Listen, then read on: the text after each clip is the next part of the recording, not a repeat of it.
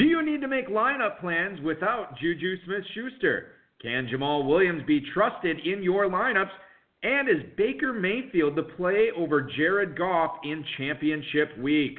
Plus, the Week 15 7th-place team in the FFPC main event, Neil Hassett, drops in on the show to discuss the Rams' backfield without Todd Gurley, whether Calvin Ridley is a shark start this week, and much more. We've got a great show for you. Dave Gerzak is here. I'm Eric Balkman. Stick around. Your high-stakes fantasy football hour starts now. Once upon a time, not long ago, when people wore pajamas and lived like slouch, where laws were stern and justice stood, and people were behaving like they ought to good, there lived a little boy who was misled by another little boy, and this is what he said. Me and you tonight, we're gonna make some cash, robbing old folks and making the dash. They did the job, money came with ease, but one couldn't stop. It's like he had a disease. He robbed another and another, and a sister and a brother. Tried to rob a man who was a DC undercover. The cop grabbed his arm, he started acting erratic. Broadcast live and heard around the world, you are now listening to the most entertaining hour of radio on the planet. It's the High Stakes Fantasy Football Hour presented by MyFFPC.com with your hosts Eric Balkman and Dave Gerzak. The High Stakes Fantasy Football Hour is your home for football analysis from the best fantasy players in the world. And now, because no one else was available, here are Eric Balkman and Dave Gerzak. Shot for the head, he shot back, but he missed her. Looked round good and from expectations, he decided he'd hit for the subway stations, but she was coming and he made a left.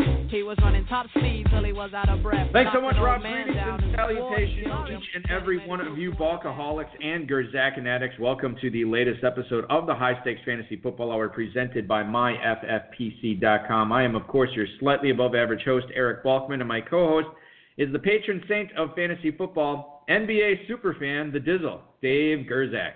Coming up on tonight's show, is Chris Carson about to win you a fantasy title?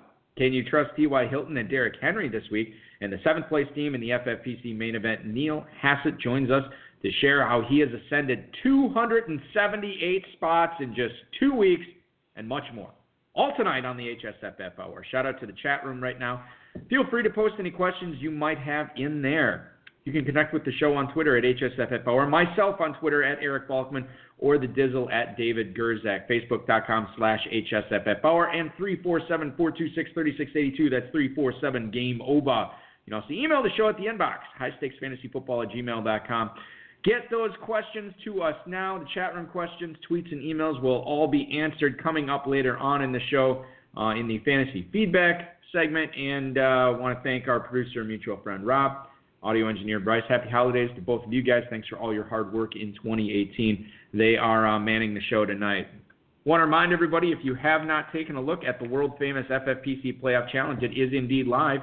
$200,000 grand prize, a $750,000 prize pool. $200 gets you into the contest. It's a cap of 4,250 teams, 10-player lineup, 1 player per NFL playoff team, less than a month to go to register at myffpc.com. It's actually coming up on, 2 weeks, Dave? Is that right? A little bit more than 2 weeks that you have. I think it's 22 days right now. Or 15 days right now until the lineup's locked for that. We're already over 500 teams. All right, excellent. That's good to hear. Where were we at this point last year? 700 teams? 900 teams? Yeah, 1,000. That's what I thought. Just kidding.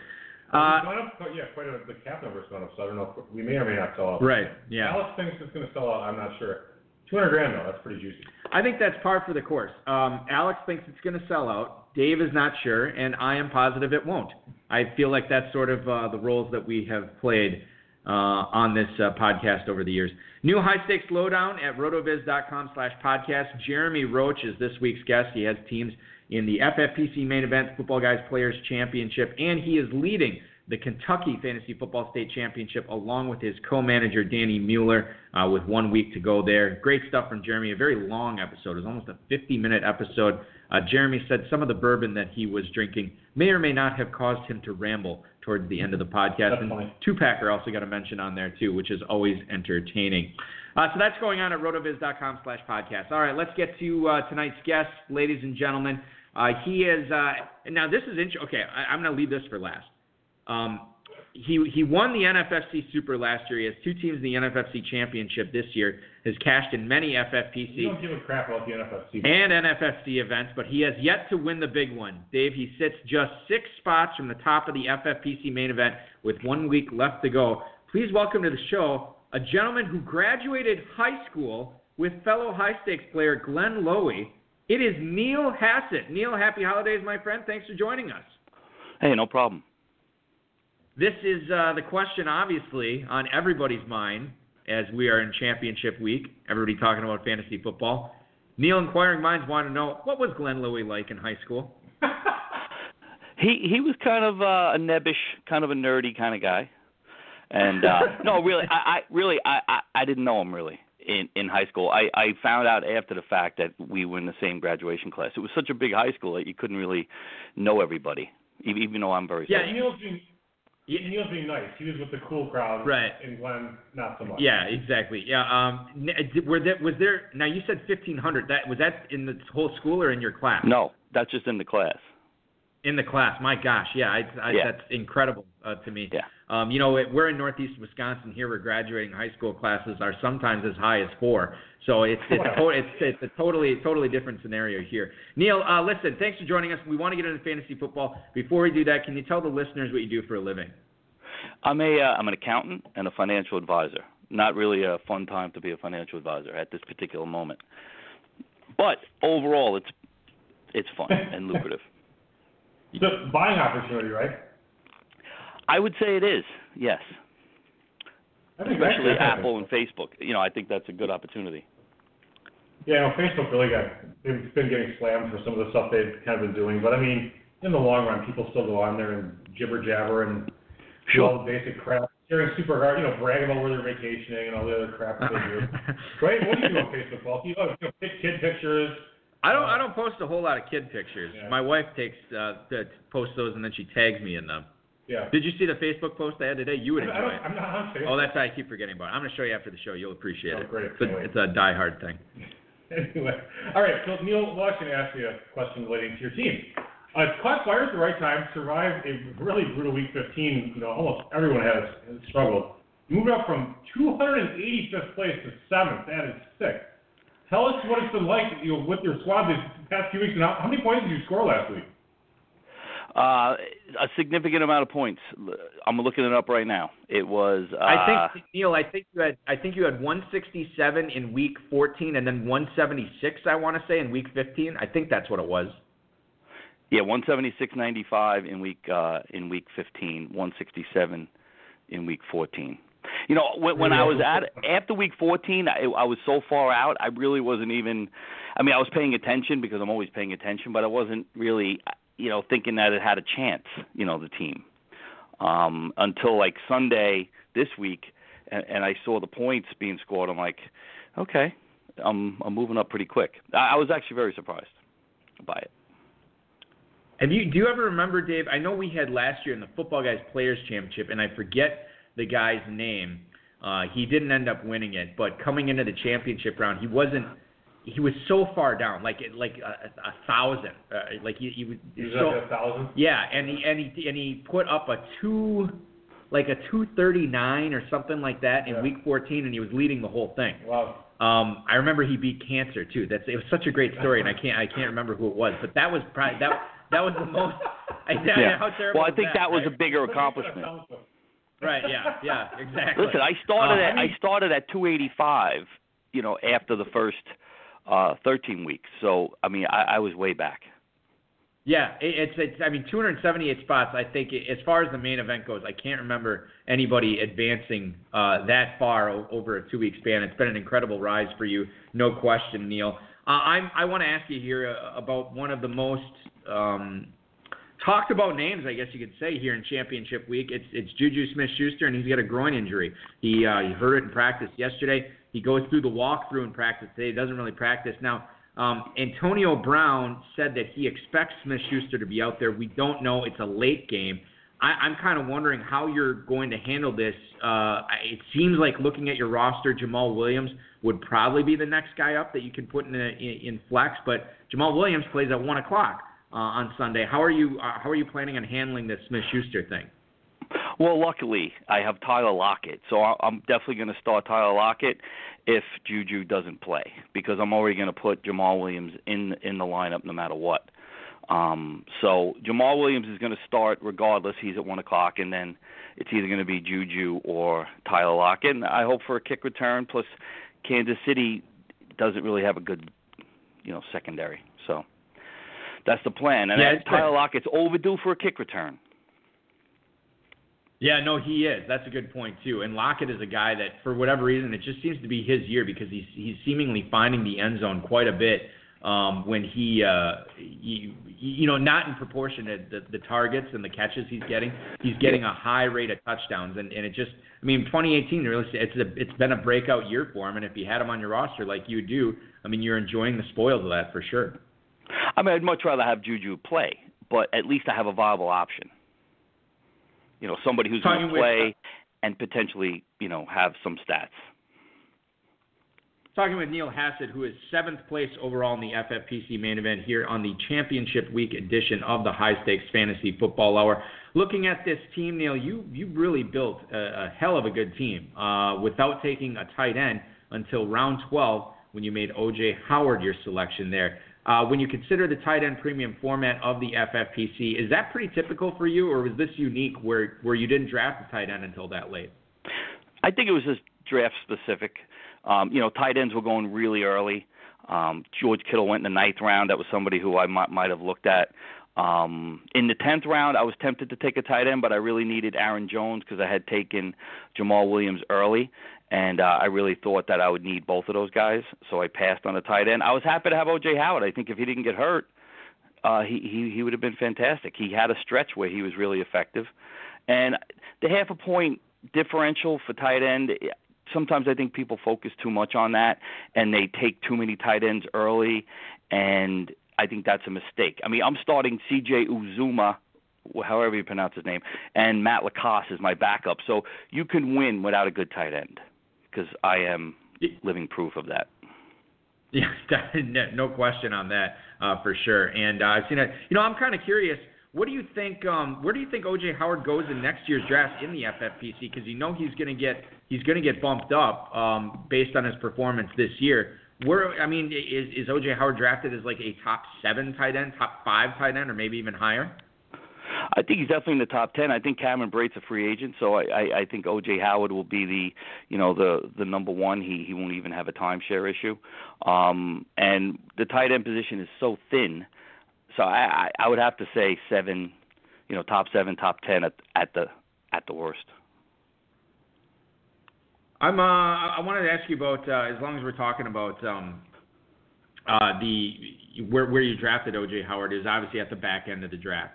And a lot of high-stakes players, you ask anybody, they love picking first, second, third. They love picking at the top of the the front end of round 1. You built a monster picking from the 11th spot. How much do you alter your draft strategy when you're selecting from the front end of the round and from the back end of the round? Is there a major difference aside from the players that you're probably going to be picking different guys there, given that they're at opposite ends of the board? But as far as strategy goes, does that alter too much for you?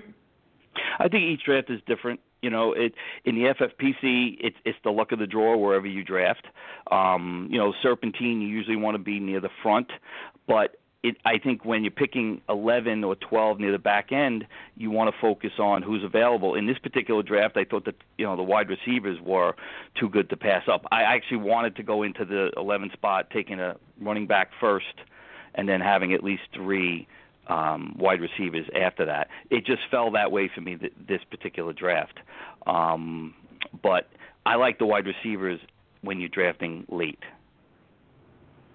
Yeah, no, that makes a lot of sense. And I think that by and large, in Kentucky this year in the KFFSC, I feel like for the second straight year, the best teams I drafted were the ones I went 0 RB on. And those just happened to be where I was drafting at the back end of the first round, like where I was drafting like 9th or later. In the leagues where I did draft, top 1, top 2, whatever, and I got Gurley on those squads or Saquon Barkley or whatever, those also did very good as well. So I think it does change the roster construction a little bit, at least in the first few rounds, and that's sort of what I'll be implementing in 2019 as well. Neil Hassett is our guest tonight on the High Stakes Fantasy Football Hour. Was in 285th in the FFPC main event just a couple weeks ago. He's risen all the way up to seventh place with $250,000 on the line for the grand prize in the competition being awarded after Week 16. Now, you only carried one defense and one kicker after waivers closed in the contest this year, Neil. Why was it more important to you to keep these extra running backs, tight ends, receivers? Why was it more important to keep those guys around instead of a backup kicker or maybe a second defense where you could play matchups? Can you tell us a little bit about that thought process? Well, I do have Dan Bailey on my team, so I do have a backup to Greg Zuerlein. However, the defense, I looked at Tennessee's schedule, and I really liked Tennessee's schedule late in the season, and it even got better when Washington's quarterback got hurt. So I was pretty lucky that Tennessee's defense, it became more attractive. Also, Justin Jackson was available in week 13, and I had to get him. I got lucky and got him, and I needed some tight end depth because I only had CJ and Lacoste, so I picked up Everett from the Rams. But I do have a backup kicker. I don't like to not have a backup kicker. I think that's a mistake. But defenses don't get hurt. Team defenses don't get hurt. So I don't think you need a backup defense if you have one that has good matchups all the way through. And then like when you're kind of loading up your roster for the first the final few weeks of waivers, it's kind of important to look at that championship round matchups for those defenses, because if they are good and they are solid, boom, you just got kind of a bonus roster spot because you're going to play that defense all 3 weeks, and now you have an extra. You keep another quarterback, keep another tight end, or what have you. It makes a lot of sense. I'm totally with you though. I mean, I got to have a backup kicker, and if I get both my kickers get hurt in that 3-week sprint, Neil, it wasn't meant to be then. Exactly. Well, plus Tennessee in Week 14 had Jacksonville, who benched the quarterback. The Giants, it was raining, so that was a really big advantage. And then this week, I really like Tennessee's defense against Josh Johnson. Yeah, that's going to be a good matchup, Dave, for the Tennessee defense taking on Josh Johnson this week. Yeah, it should be something else. Yeah. And even, talking about drafting at the back end of the draft, I really don't think it matters where you pick. Like in the draft I was in, the 2 spot, he started with David Johnson, and he hasn't really panned out. Kelsey and Ertz were his next picks. That's good. But then you start with Golden Tate and Allen Robinson, Randall Cobb. Those are your wide receivers. That to me, that's not really, the best way to handle a draft. So you can make a mistake at number 2, or you could draft a great team from number 2. It's totally true. That's 100% correct. Todd Gurley is a big name that we're watching this weekend. Now you're probably hoping for your own personal sake that he doesn't play, since you do not have to count on him this weekend to win the FFPC main event. If he does miss, would you recommend, and I know these guys outside of John Kelly probably were not rostered prior to waivers being closed, but if somebody's playing in a league where they still could get these guys, C.J. Anderson, John Kelly, Justin Davis, any other Rams rusher against a good matchup against the Cardinals, would you recommend any of those guys being played if Gurley is in fact inactive? Well, I don't think. Well, Davis is not going to play. C.J. Anderson was cut by the Raiders, so I think he's washed. But if you have no other choice because there's so many injuries, then if you have to plug him in, that's fine. But I think John Kelly will be the most effective running back. He looked good in the preseason. He has fresh legs, and I think if that was the choice, I would go with John Kelly. So Neil, Julio actually misses Week 16. You think Calvin Ridley's a must-start at Carolina? Well, I would say yes. He hit the rookie wall, I think, in late in the season, like Week 10, 11, 12, 13. He hasn't really done much. I think Sanu is kind of a sneaky start. But I think most people who have Ridley, if Julio is out, they're going to play Ridley. And neither team have anything to play for, so I think Ridley will do fine. I don't think he'll have a monster game, but I think he'll do fine. As long as we're talking about that game, Neil, how do you handicap the Panthers offense with no Cam Newton, and you have Taylor Heineke in there slinging the rock around? You know, everybody's going to play Christian McCaffrey, no question there. Is there any other value with like DJ Moore, Devin Funchess, Ian Thomas, any of those guys? I mean, can you trust? You probably can't trust them. Would you be willing to start any of those guys in a pinch, or are they just let's stay away because we just don't know what's going to happen with that offense? I think DJ Moore is a really good start because I think him and the quarterback will have a nice connection. The way, you know, he doesn't have a strong arm, the quarterback, and Moore could kind of run slants and, you know, wide receiver screens. So DJ Moore, to me, is the only other guy worth looking at.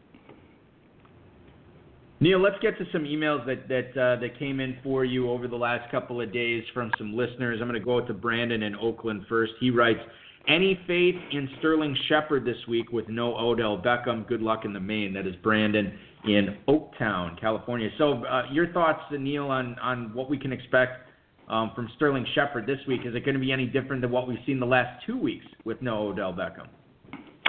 I wouldn't really trust Sterling Shepard. I'm a big Giant fan. He hasn't done much. And, you know, the Colts have a good defense. They do have one cornerback who I think can shut down a wide receiver on the other side. So I really wouldn't start him unless I had no other options. Dave, I know you don't like Sterling Shepard. Got that right. And I don't think you can say the descriptors that you've given Sterling Shepard over the last month or so on the air because they have not been kind. Yeah, I mean, it's just super frustrating. The guy's supposed to be this this up-and-coming young player. Polished route runner. Yeah, and he's terrible. You know, you're losing 12 targets a game with Beckham, and he comes out and he's just terrible. He can't do anything. And if they try and play him outside, apparently doesn't know how to play outside. Right. And they don't use him in the slot enough. So, yeah, exactly. And then they're not using him. I mean, stick some other piece of crap way out to, anybody you want way out on the outside, and put Shepard in the middle and have him on the slot. Bring back Brandon Marshall. Put him on the outside. Whoever. Yeah. Who was the other super tall guy who was like Hakeem Nicks? No, it was like Plaxico Burress? It wasn't Dorial Green Beckham, but he had a similar name. Like, remember, it was like one of those. And he was on the Giants? Yeah, for a little while. He was a hype guy. He was like 6'5", 240. It's not ringing any bells. It's fine. It's not resonating. No. Let's move. That's how bad he was. Yeah, exactly. Jerry in Minneapolis for you, Neil, here. He writes, is it crazy for me to flex out Eli McGuire in my league championship? I am assuming I'm going to be down Gurley. That is Jerry in Minneapolis. Well, depending upon your other options is what we always like to say on the show, and he doesn't list any here. But what do you think about McGuire this week, Neil, as he hosts the Green Bay Packers at home? Your thoughts on McGuire? I like McGuire very much. I'm from New York. I watch all the Jet games. He is going to have like 90% of the backfield to himself, or 80%, and I think that just workload alone he'll do very well. It's kind of similar to a Jamal Williams. Neil, I'm kind of curious. I'm totally on board with as well as far as McGuire goes. We should have asked this at the top of the show, but what are your plans for watching the games this weekend with so much on the line, and obviously it's going to come down to a Christmas Eve game with the Broncos and Raiders. How do you plan on taking in the festivities this weekend? I'm going to probably have some wine and beer and some other liquor and try to relax and not watch every game, not get too upset. I am concerned about Philip Lindsay against Oakland on Monday night. It's going to come down to that, and he's been good. It seems like the last few weeks he's gotten a little, he's hitting the wall a little bit.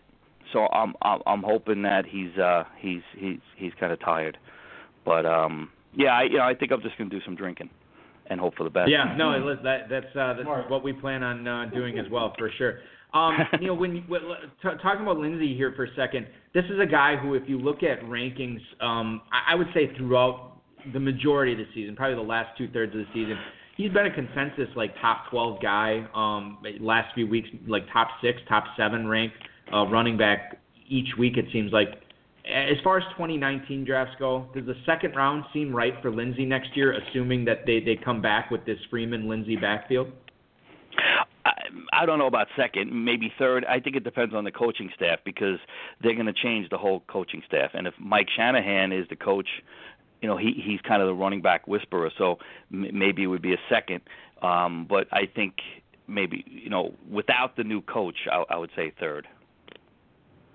It's frustrating to me. It seems like Lindsey should catch more passes than he does, and he, for whatever reason, he just does not seem to get a lot of catches out of the backfield. I mean, he gets some.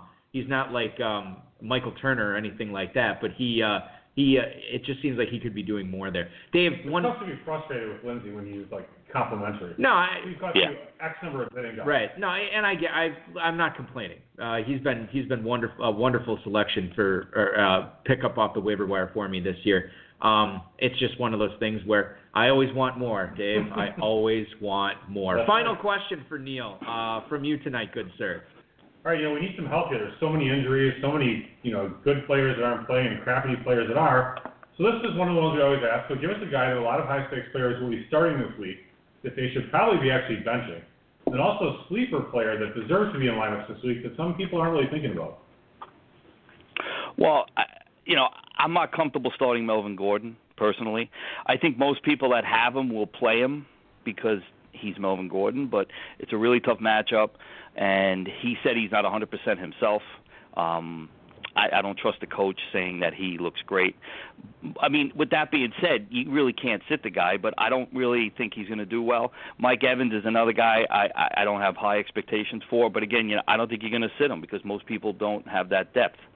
And George Kittle, too. George Kittle against the Bears are really good against the tight end, and I think now that he had that breakout game, they're really going to focus on Kittle because they don't have a lot of other offensive weapons for the defense to focus on. And I'm also rooting personally against Kittle because I don't have him. Those are my fades. As far as sleepers, I think Corey Davis, although it looks like he has a bad matchup, I think Corey Davis is going to have a good game. And I like DJ Moore, as we spoke about before.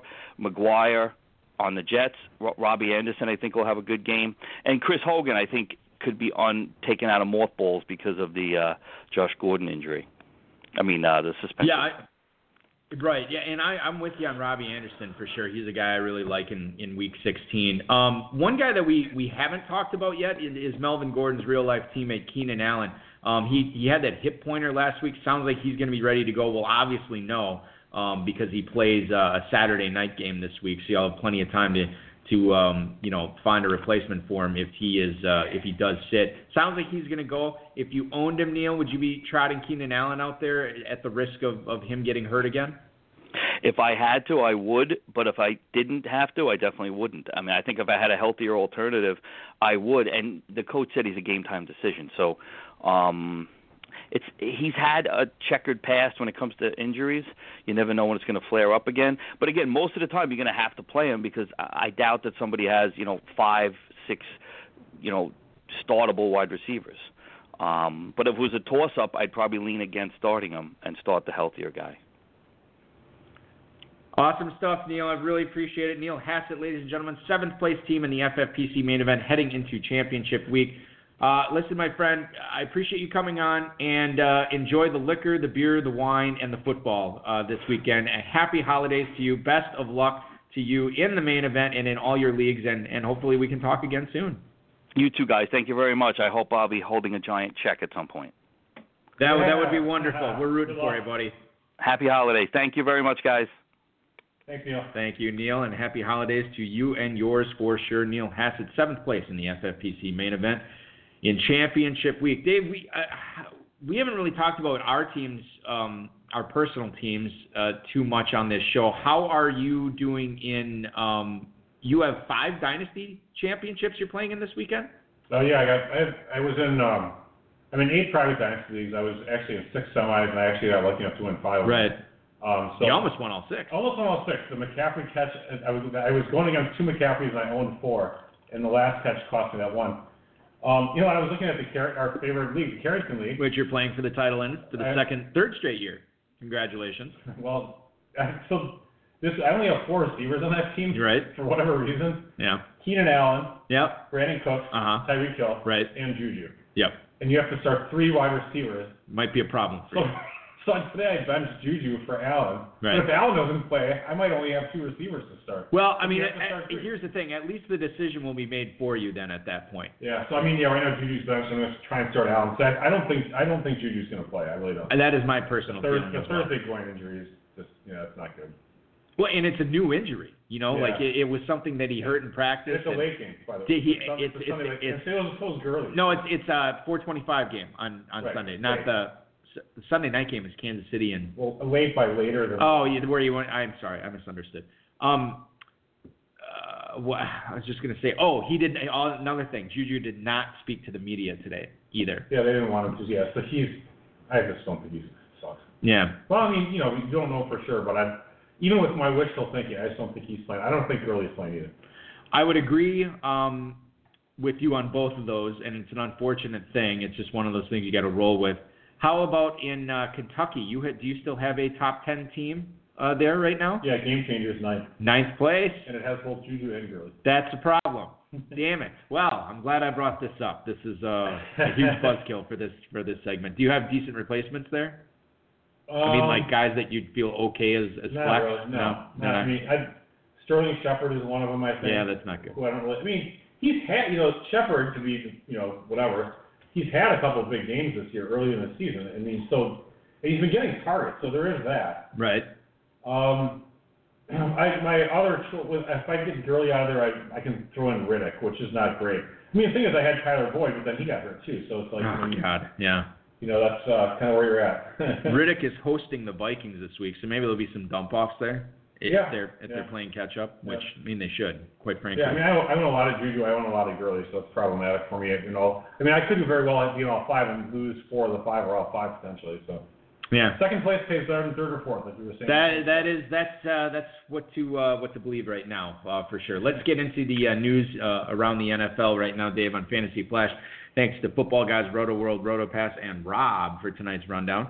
Rams coach Sean McVay said Todd Gurley will be indeed a game-time decision for the Cardinals game, according to Rich Hammond on Twitter. Gurley did not practice all week. He had knee inflammation. Now, he is scheduled to go through a pregame warm-up, and depending upon how he does in that, he could be active. Like you heard from Neil Hassett just now, Justin Davis is not going to play. C.J. Anderson could be in for a lot of carries, even if Gurley is active. But this is a real kick to the groin here if you own Todd Gurley. And the other thing to make it even worse, it is a 4:05 game. And I think that you have to weigh your options here. And Dave and I are both telling you, I'll put a percentage chance on this. I think he's probably got about maybe, and this might be being a little bit kind, I think he's maybe got a 30% chance of playing. Yeah, I mean, that seems about right. I mean, for example, just the Riddick decision. Riddick's a 1 o'clock game. So if I hear something from whether it's Schefter or the rap sheet or whatever, and they say that Gurley is feeling good, it's looking like he's going to actually, assuming the warm-up goes okay, he's going to give it a go. Right. Then I'll actually read the TVs and give it a shot and hit it more than 50%. But if they say, it's looking tentative, we're not really, we don't really think it's knees swelled up overnight or something. That's for sure out. But I mean, if they even say we're not feeling too good, optimistic about it, right? Or the Rams feel like they can make a game of it without him, that type of thing. I would think actually that Cooks might be a slightly better start with Gurley if Gurley's out. I mean, if you want to be a little bit optimistic, so. Or Josh Reynolds. I guess. He's still Josh Reynolds. Yeah, that's true. Everybody likes to think he's so good. He's like a poor man Galladay. Always hyped up and always kind of underperformed. I don't feel like he gets near the hype that Galladay gets. I mean, even when Kupp went down, I figure, here comes the hype train for Josh Reynolds again. There was some, but it really wasn't. Not too bad, right? Yeah. This is the advice I would give. Do not, hold out as long as you possibly can before 1 o'clock on Sunday, because oftentimes after the inactives get announced at 11:30 or what have you, there's kind of a lull in the news reporting. You don't really hear a whole lot. But then oftentimes, last 10 minutes, last 15 minutes right before kickoff, you might get a nugget of something. And that's when you strike, and that's when you take advantage. You strike. That's when you strike. I like it. When you get the nugget is when you strike. At least that's what the kids say. Moving on, Juju Smith-Schuster questionable against the Saints. Ray Fittipaldo on Twitter had that story. He did not participate today, although there was a walkthrough prior to practice. He did participate in that. Antonio Brown said that he expects Juju Smith-Schuster to be out there, but it doesn't sound like it's I think he has a better shot of playing than Todd Gurley, but it's definitely not significantly better. I don't know, though. I mean, do both teams, you might know this better than I'm sure you do, actually. Do both teams need to win? They kind of both do for home field. Well, Pittsburgh, I mean, they're in a... Pittsburgh just needs to get in the playoffs. Yeah, I mean, that's the thing. They can't afford any losses here. And then New Orleans is playing for that number 1 seed, so... And so the Rams... Oh, I'm sorry, Gurley. Yeah, I don't know if the Rams can get the number 1 seed anymore. I mean, they have the division locked up, I would assume, but there's certainly bigger things in mind for Sean McVay and the Rams, I would imagine. And you got to believe that the opponent plays something into this as well, Dave. When you consider that the Rams are taking on Josh Rosen and the Cardinals, I think that's probably going to factor into the Gurley decision as well. It is a road game, though, right? Correct. Yeah. I mean, I know that we as, bench, what are we, armchair quarterbacks or whatever, we think, oh yeah, this is an easy game. I don't think that's how McVay thinks. I just think he's like, all right, we're going into this, into Arizona. They always play tough at home. We know that we're a better team than them, but we really need to actually play tough. I can see him activating, if Gurley says, oh, I'm good, I can see him activating him and putting him out in the passing game more often and just not running it to him. That could be. Not running up the middle as much if they actually activate him. I'm not trying to be too optimistic. I'm just saying that I could see him doing that. Just to lock up that W. Both teams are on the road, so wouldn't you think we'll find out if these guys don't make the trip, then clearly they're out.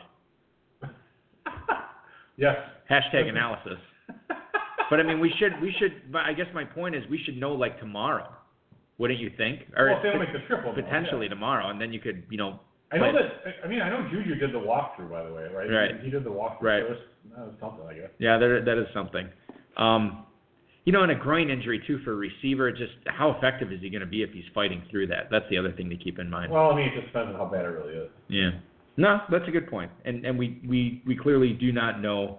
We don't have all the information yet. We will get more information. That is our promise to you. Michael Cohen on Twitter reporting, Jamal Williams was not listed on the Packers' final injury report for Week 16 against the New York Jets. He had a toe problem earlier in this week, but he did fully participate in practice today. Aaron Jones obviously already on IR. Capri Bibbs, Dave, the newest Packers running back.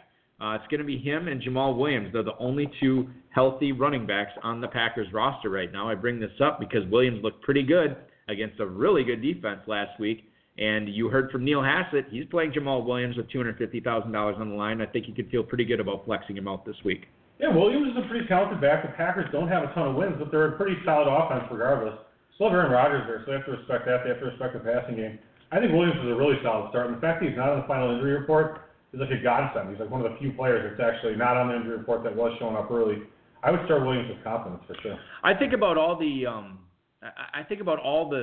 snaps he's going to get, Dave, too, because the big knock on Aaron Jones was he couldn't pass pro, and that's one of the best things Jamal Williams does. Like, he is going to get all he can handle. You think about the limited touches that he's received throughout the second half of the year after Aaron Jones really made his mark. I don't know, man. Jamal Williams he could get 25 touches this week. It's entirely possible. Maybe even 30. I don't know. It all depends how the game flow goes and what the Jets try to take away on defense. But that is certainly possible. The Packers are a modest favorite, right?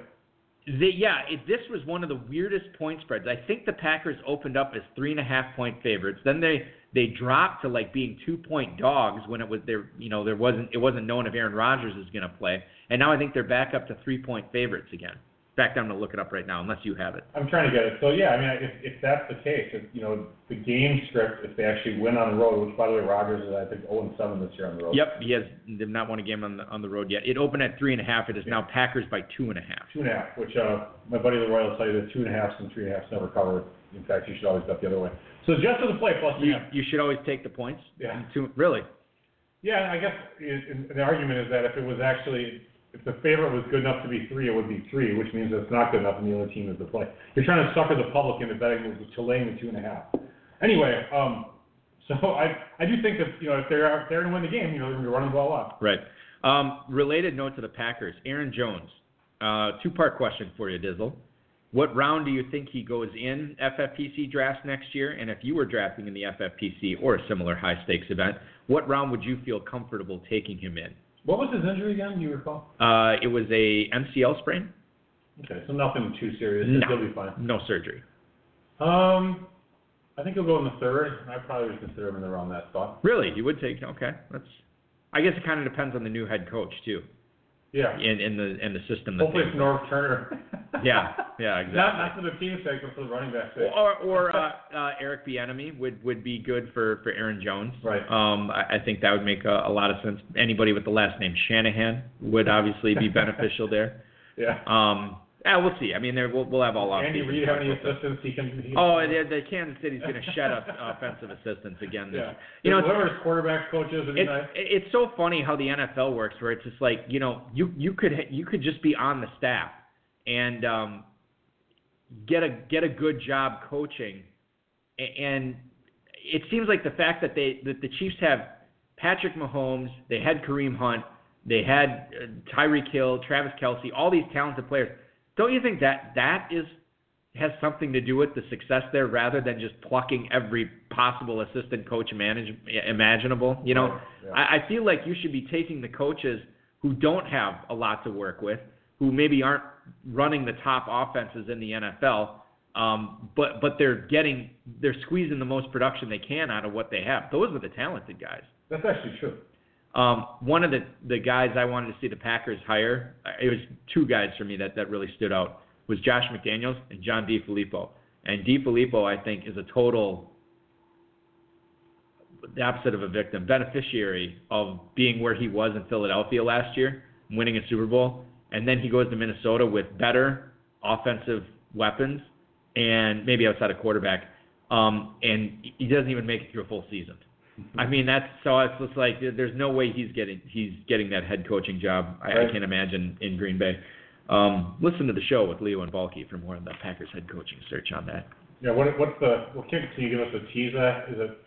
We are talking up a lot of big names, by the way, the Packers.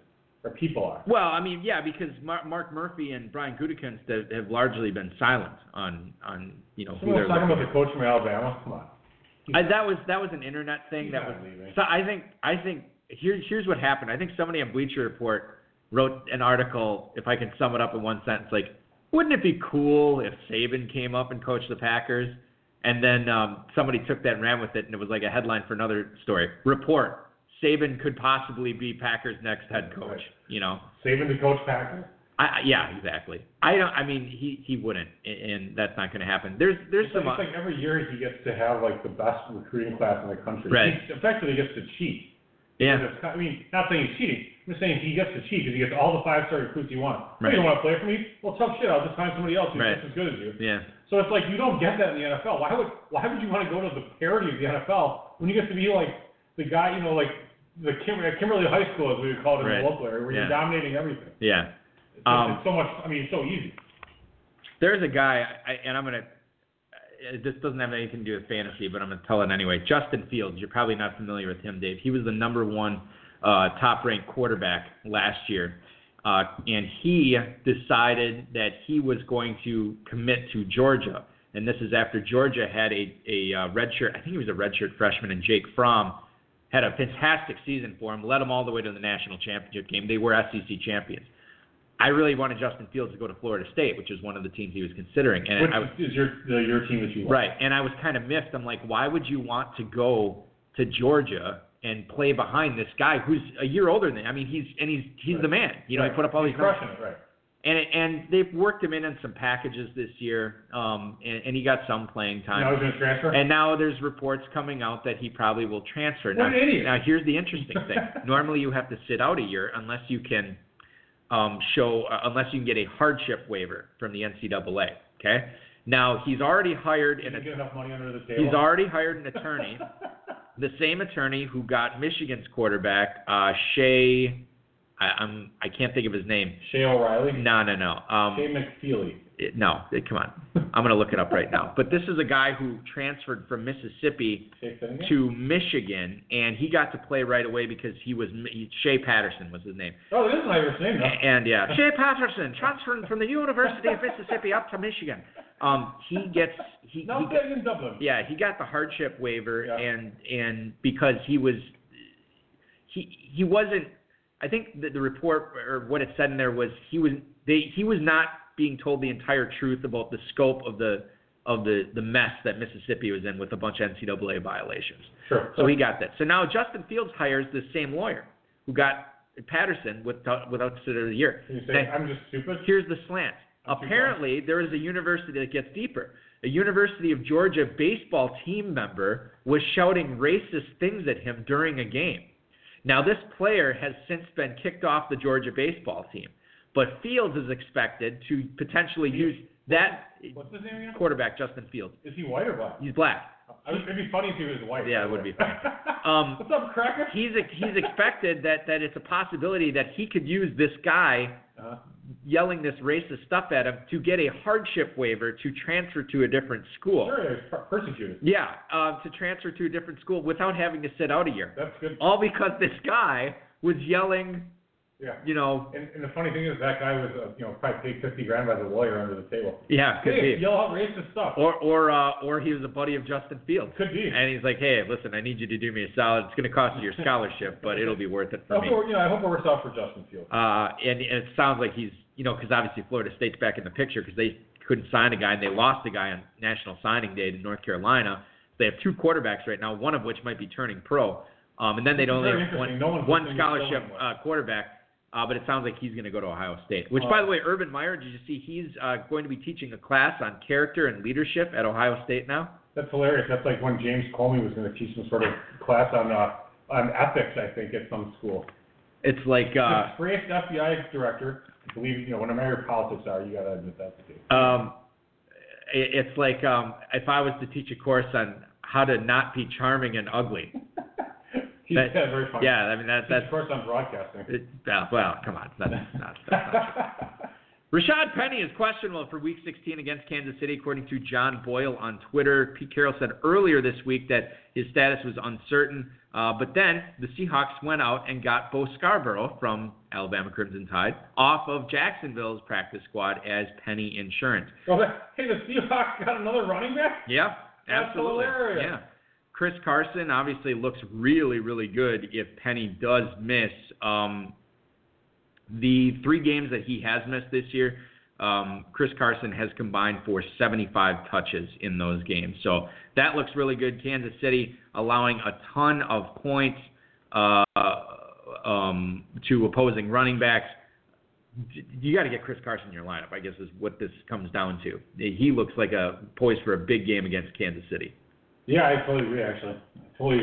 Carson is a must-start this week. The only reason he's not... You have him in a couple of spots in Kentucky, I thought. I do, but the only reason you wouldn't start him is if you want to go against the grain because other people have him. But a lot of teams up there have Carson. He had a big week last week, too.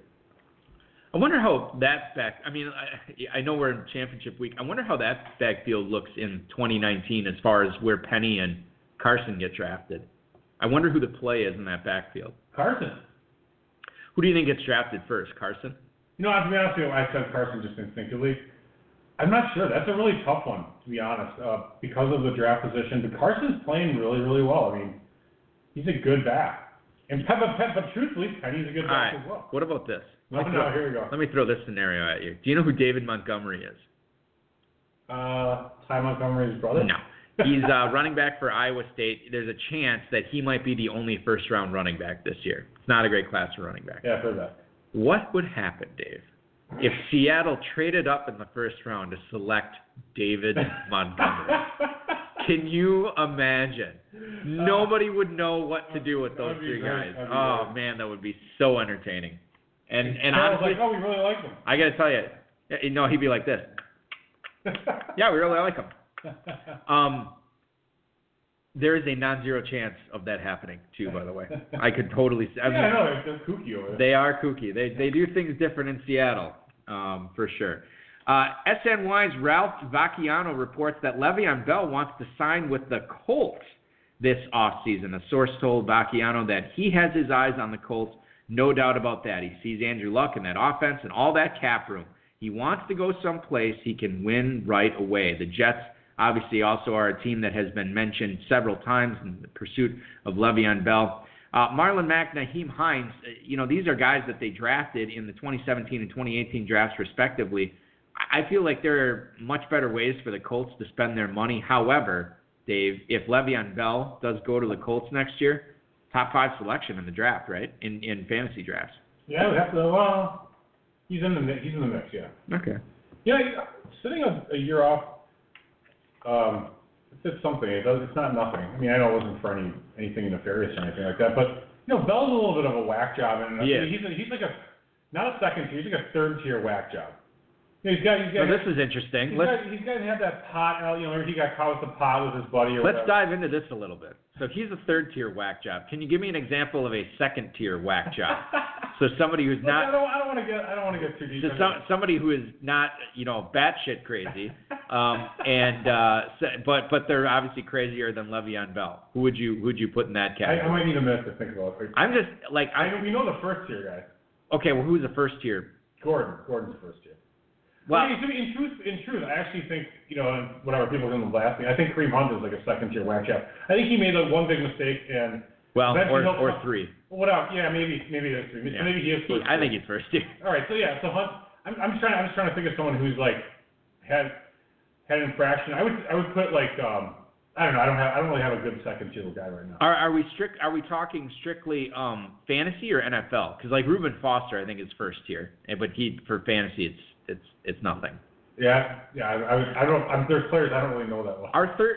Who do we say was the third tier whack job? Le'Veon Bell. Okay. Yeah. I think like the third tier. So like Clinton Portis comes to mind. But he never was really suspended or anything. Des Bryant to me is the second tier whack job. Des Bryant. I could see that. All right. So now I'm kind of. I think I could. Chad Johnson back then was kind of like a second tier. See, now he to me would be like third or fourth because these guys they didn't do anything that was detrimental for fantasy or to their careers and their team. Yeah, I mean like they just like Clinton Portis with all those characters he'd come up with in the press conferences. I mean, that, didn't hurt anybody, but you're like, okay, well, this guy's, I could argue that Cam Newton's kind of a third-tier whack job. Because of his... he has the characters, but, he's, with his dress and just how he acts, but he's not too crazy or anything like that. Aunt Jemima pipes in. Ricky Williams, what tier would he be? Is he second tier? Because he retired early to smoke weed. Yeah, I actually think he is second tier because he went out on his own terms. You know what I mean? And by the way, I'd like to, again, congratulate, I've said this many times. Yeah. I'd like to congratulate Lenny Papano and Draft Sharks for naming Ricky Williams their Draft Sharks Bust of the Year. And 36 hours later, Ricky Williams retired, and they took that as a successful nomination of the draft. It was like early August. So if you drafted August 12th, 2006 or whatever the hell it was, hey, good job. You didn't draft Ricky Williams because you had the bust. Well, I want my $29 back from that year. Hey, listen. I want my refund. In those 36 hours, did you... No, I didn't have any draft. Exactly. So they saved you. You didn't draft any Ricky Williams. 2012 is when he retired. When he retired, apparently. All right. Which I thought it was earlier than that because I was bouncing at a bar when I saw the report come on. Bulky no longer takes steroids. Yeah, no, I never. Used to bench like 420. Yeah, that's definitely not the case. I feel like I was bouncing that night, and they flashed it up on the screen, and I didn't think it was real, and all of a sudden my phone started blowing up. Yeah, so it was before that.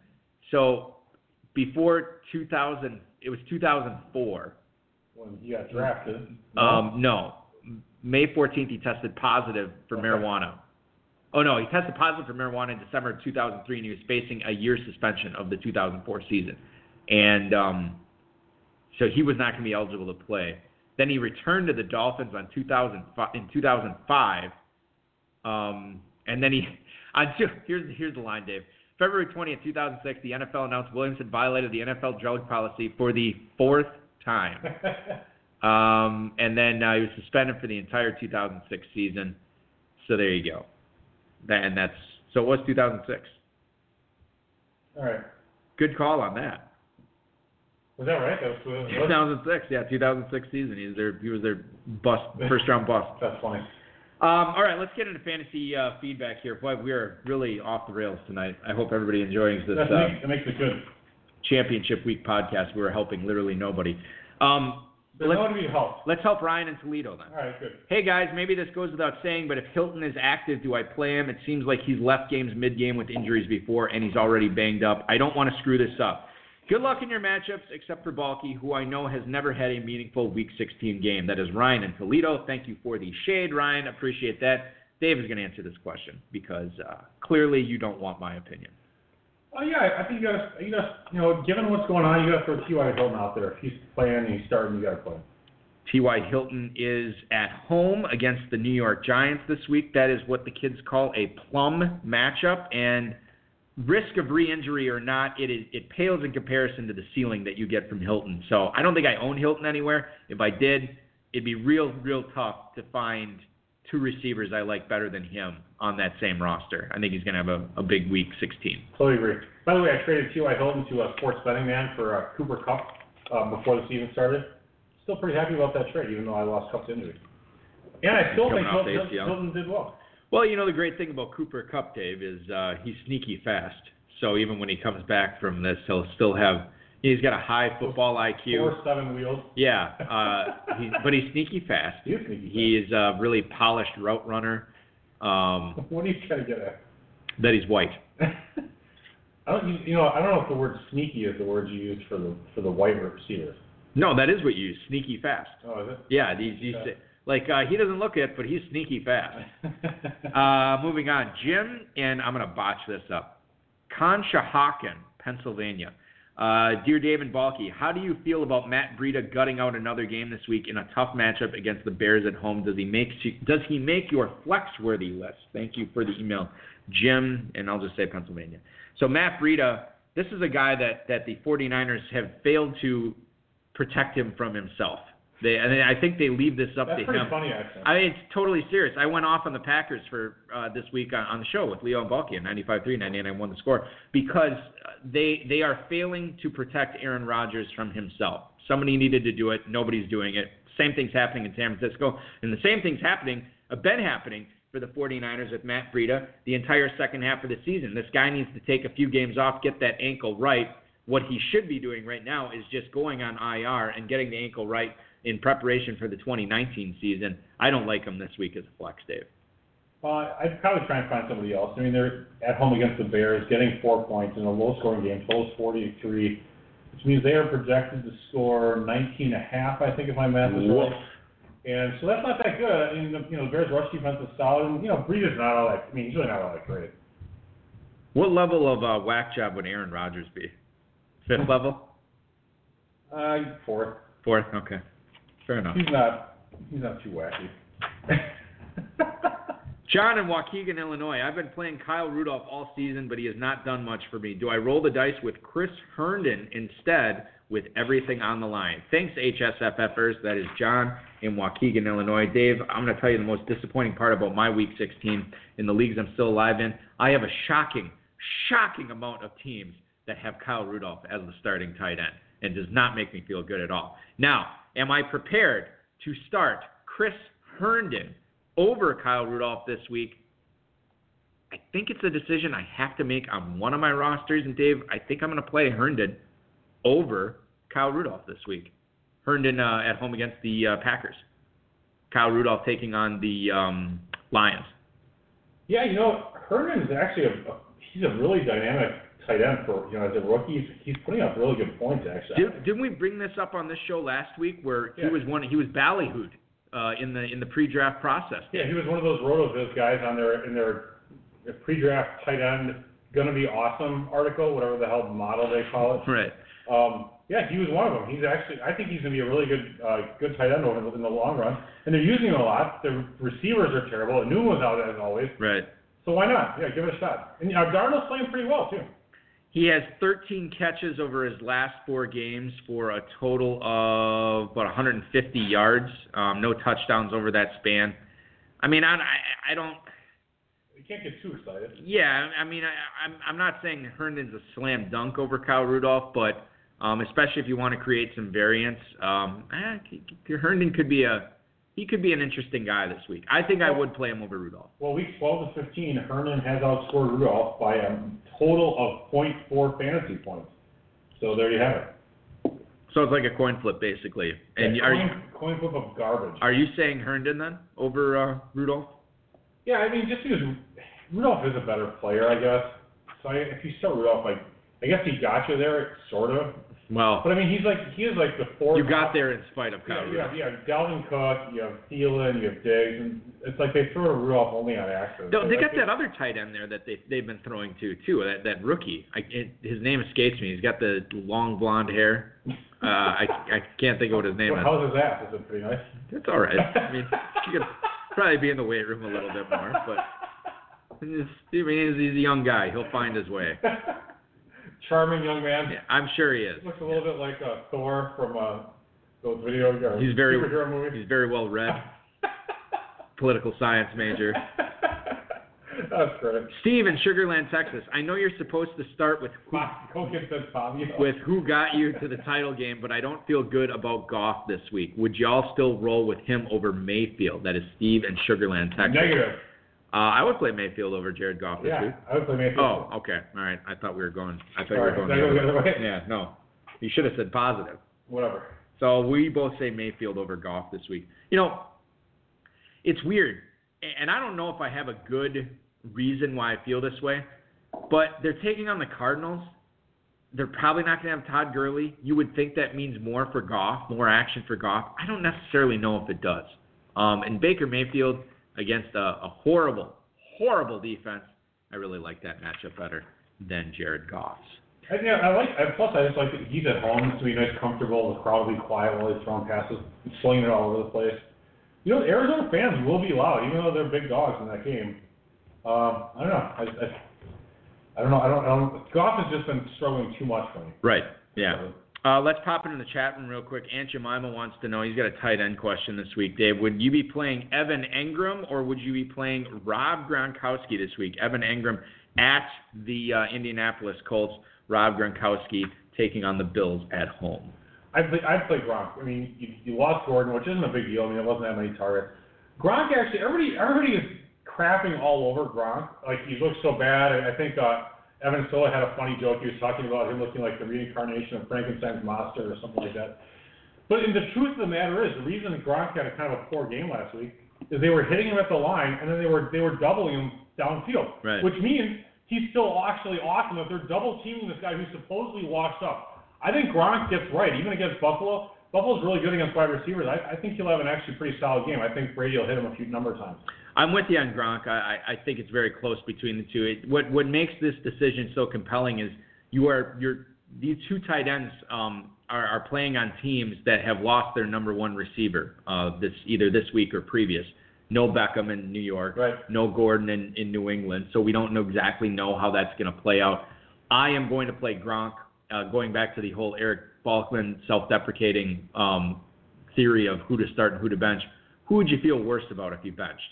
I'd feel worse if Gronk went off on my bench than Engram went off on my bench, so I am playing Gronk. Plus, you have two Hall of Fame quarterbacks. Two Hall of Fame quarterbacks? Oh, Eli. I get it. That's very funny. In 10 years, we're going to look back and he'll be in there and I'll be like, what the hell happened? Yeah. It's just, Eli Manning will be the guy when, this doesn't happen because if you're going to the Pro Football Hall of Fame, but Eli Manning would be the guy who would get up to give his Hall of Fame speech and he'd be like the guy patting his suit jacket like, I didn't prepare anything. I thought this was a joke the whole time, but apparently I do have to give a speech. Dear Steve and Anquan, tough call for me this week at my third wideout. Lockett or Fitz? Who you got? Thanks, guys. Your show has really helped me in 4 out of the last 6 years. That is Glenn in Tampa. That's funny. I'm glad we were on point in 4 out of 6 years for Glenn in Tampa. So you look at this, Dave. It's Tyler Lockett. It's Larry Fitzgerald. Tyler Lockett is the Sunday night game hosting the Kansas City Chiefs, and then the Cardinals and Larry Fitzgerald are hosting the Los Angeles Rams. If you have to pick one, who are you playing between these two? I'm not a big Lockett fan, but I mean, I think I would start Lockett over Fitz in this case. I think Fitz. I mean, all that Fitz really has going for him is stat padding, and that is something that is a thing. Right. And I think Fitz actually might be all right.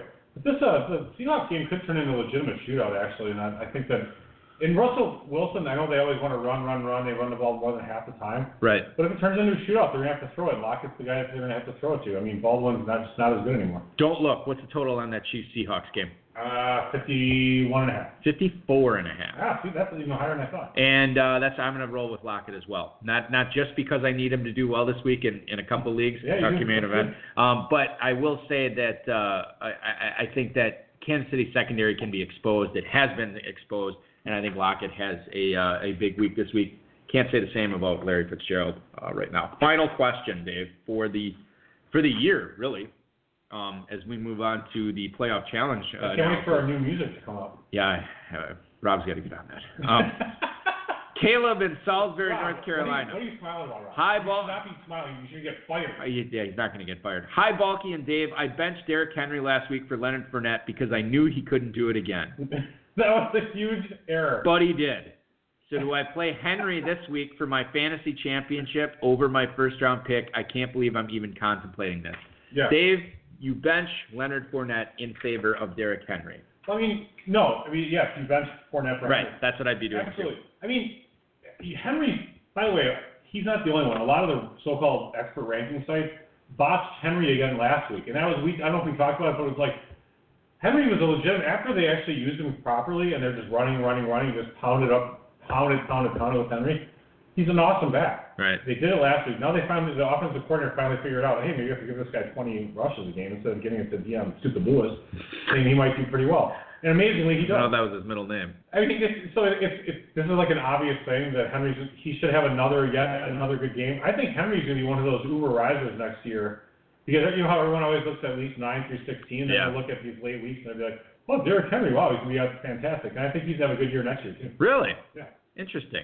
And I'm actually kind of mad that I didn't acquire him for cheap, because he could have been gotten for very cheap for the first 10 weeks of the season, and now his price is coming up. Two other running backs we talked about on the show tonight.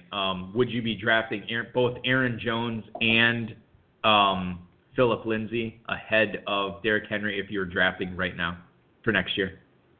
Yeah, that's a really tough question. So he's a third-round pick is what you're saying, Henry. He's in the neighborhood. I would draft Lindsay ahead of him, I think. Okay. I mean, but it's, Freeman's pretty solid back, but Lindsay's been so outstanding. I mean, so good. I would draft Lindsay over Aaron Jones. I might draft Henry over Aaron Jones right this second. It's if you're drafting now, I mean, there's going to be free agency. There's going to be the draft. There's going to be coach speak. Seattle's going to try to get all the running backs in the draft this year. Exactly. They're going to cut some guys, pick up someone else. They'll sign Kareem Hunt, and they'll draft a running back in the first round. Seahawks will. You know what Seattle's going to do. Go sign Val? No. No. You know who? Well, maybe, but you know who they're going to get? Marshawn Lynch. They're going to bring Marshawn Lynch back to Seattle. We want to apologize for that, not running a play in the Super Bowl. And you'd be like, yeah, I'm cool. Just give me some Skittles. Yeah. And by the way, I'm not practicing. I'm just going to play in games. That's going to do it for our show this week, ladies and gentlemen. I want to thank Neil Hassett, the FFPC, Dave Gerzak, Rob, Bryce, and, of course, each and every one of you. We will be back next week. And when I say we, I mean you and me. Dave will not be here. Is that correct, Dave? Yeah, I think I'm going to be somewhere. Yeah, you will not be here. I'm going to have a special guest co-host and probably... I'll miss the show. Yeah, so... it's probably going to be somebody who won some big money this upcoming weekend. So no national champs, though. No, and we in the past we have had the Terminator champ come on and co-host this podcast. Super Bracket champ has come on, so I think there's a safe bet that it could be one of those guys or gals. We'll see. I'll be back though in time for when the playoff challenge actually starts. The plan is to have the main event champs on. I think the first show of the new year. That's exciting. I think that's what we're gonna do. So the new music and the new. Oh, it's gonna be so good. Yeah. Well. Okay. That's the plan, Dave. The thing is, all you gotta do is upload it. YouTube has been blocking so much of our music lately. Something tells me the song we want for the outro, that Wax song, I think won't get blocked. We're probably okay on that. So we will be back next week. I could probably Twitter tweet to that Wax guy and ask him if he's using it. He'd probably be like, "Oh, cool, man, whatever." I don't think that would fly for YouTube. That is next week. I want to remind everybody to check out the High Stakes Lowdown with, of course, Jeremy Roach on rotoviz.com/podcast. Yeah, and Roach killed it this week. Good luck to him and Danny Mueller and they're all of beating their. Kentucky. Yeah, they are. Good luck in the championship week this week. It all comes down to this. All the blood, sweat, and tears, all the drafts, all the waiver wires, all the lineup submissions. Good luck. I hope the ball bounces your way. Go register for the World Famous Playoff Challenge, myffpc.com. Happy holidays to everybody out there. Have a great one, and get started now. This has been another episode of the High Stakes Fantasy Football Hour presented by myffpc.com. That was broadcast live and heard around the world. Eric and Dave will be back next week with more analysis, interviews, and advice from a guest much smarter than they are. Thanks for listening, and we'll talk with you again next week. Big dog stay on the porch, blow the whistle. Blow the whistle. Blow the whistle. Blow the whistle. Where you get that from? I'm going to ask you with 3 more whack job level guys, okay? Yeah, all right. None of them are players. Jerry Jones. Third level? Second. He's second. All right. Mark Davis. Where is he with? The Raiders owner. Second. And last one, John Gruden. First. Oh, it's totally worth it. I knew you were going to say that. It was so hilarious. Good stuff. What a whack job. He's the worst. Merry Christmas. Happy holidays to everybody. We'll be back next week, and good luck in Week 16. I wish I had a contract, though.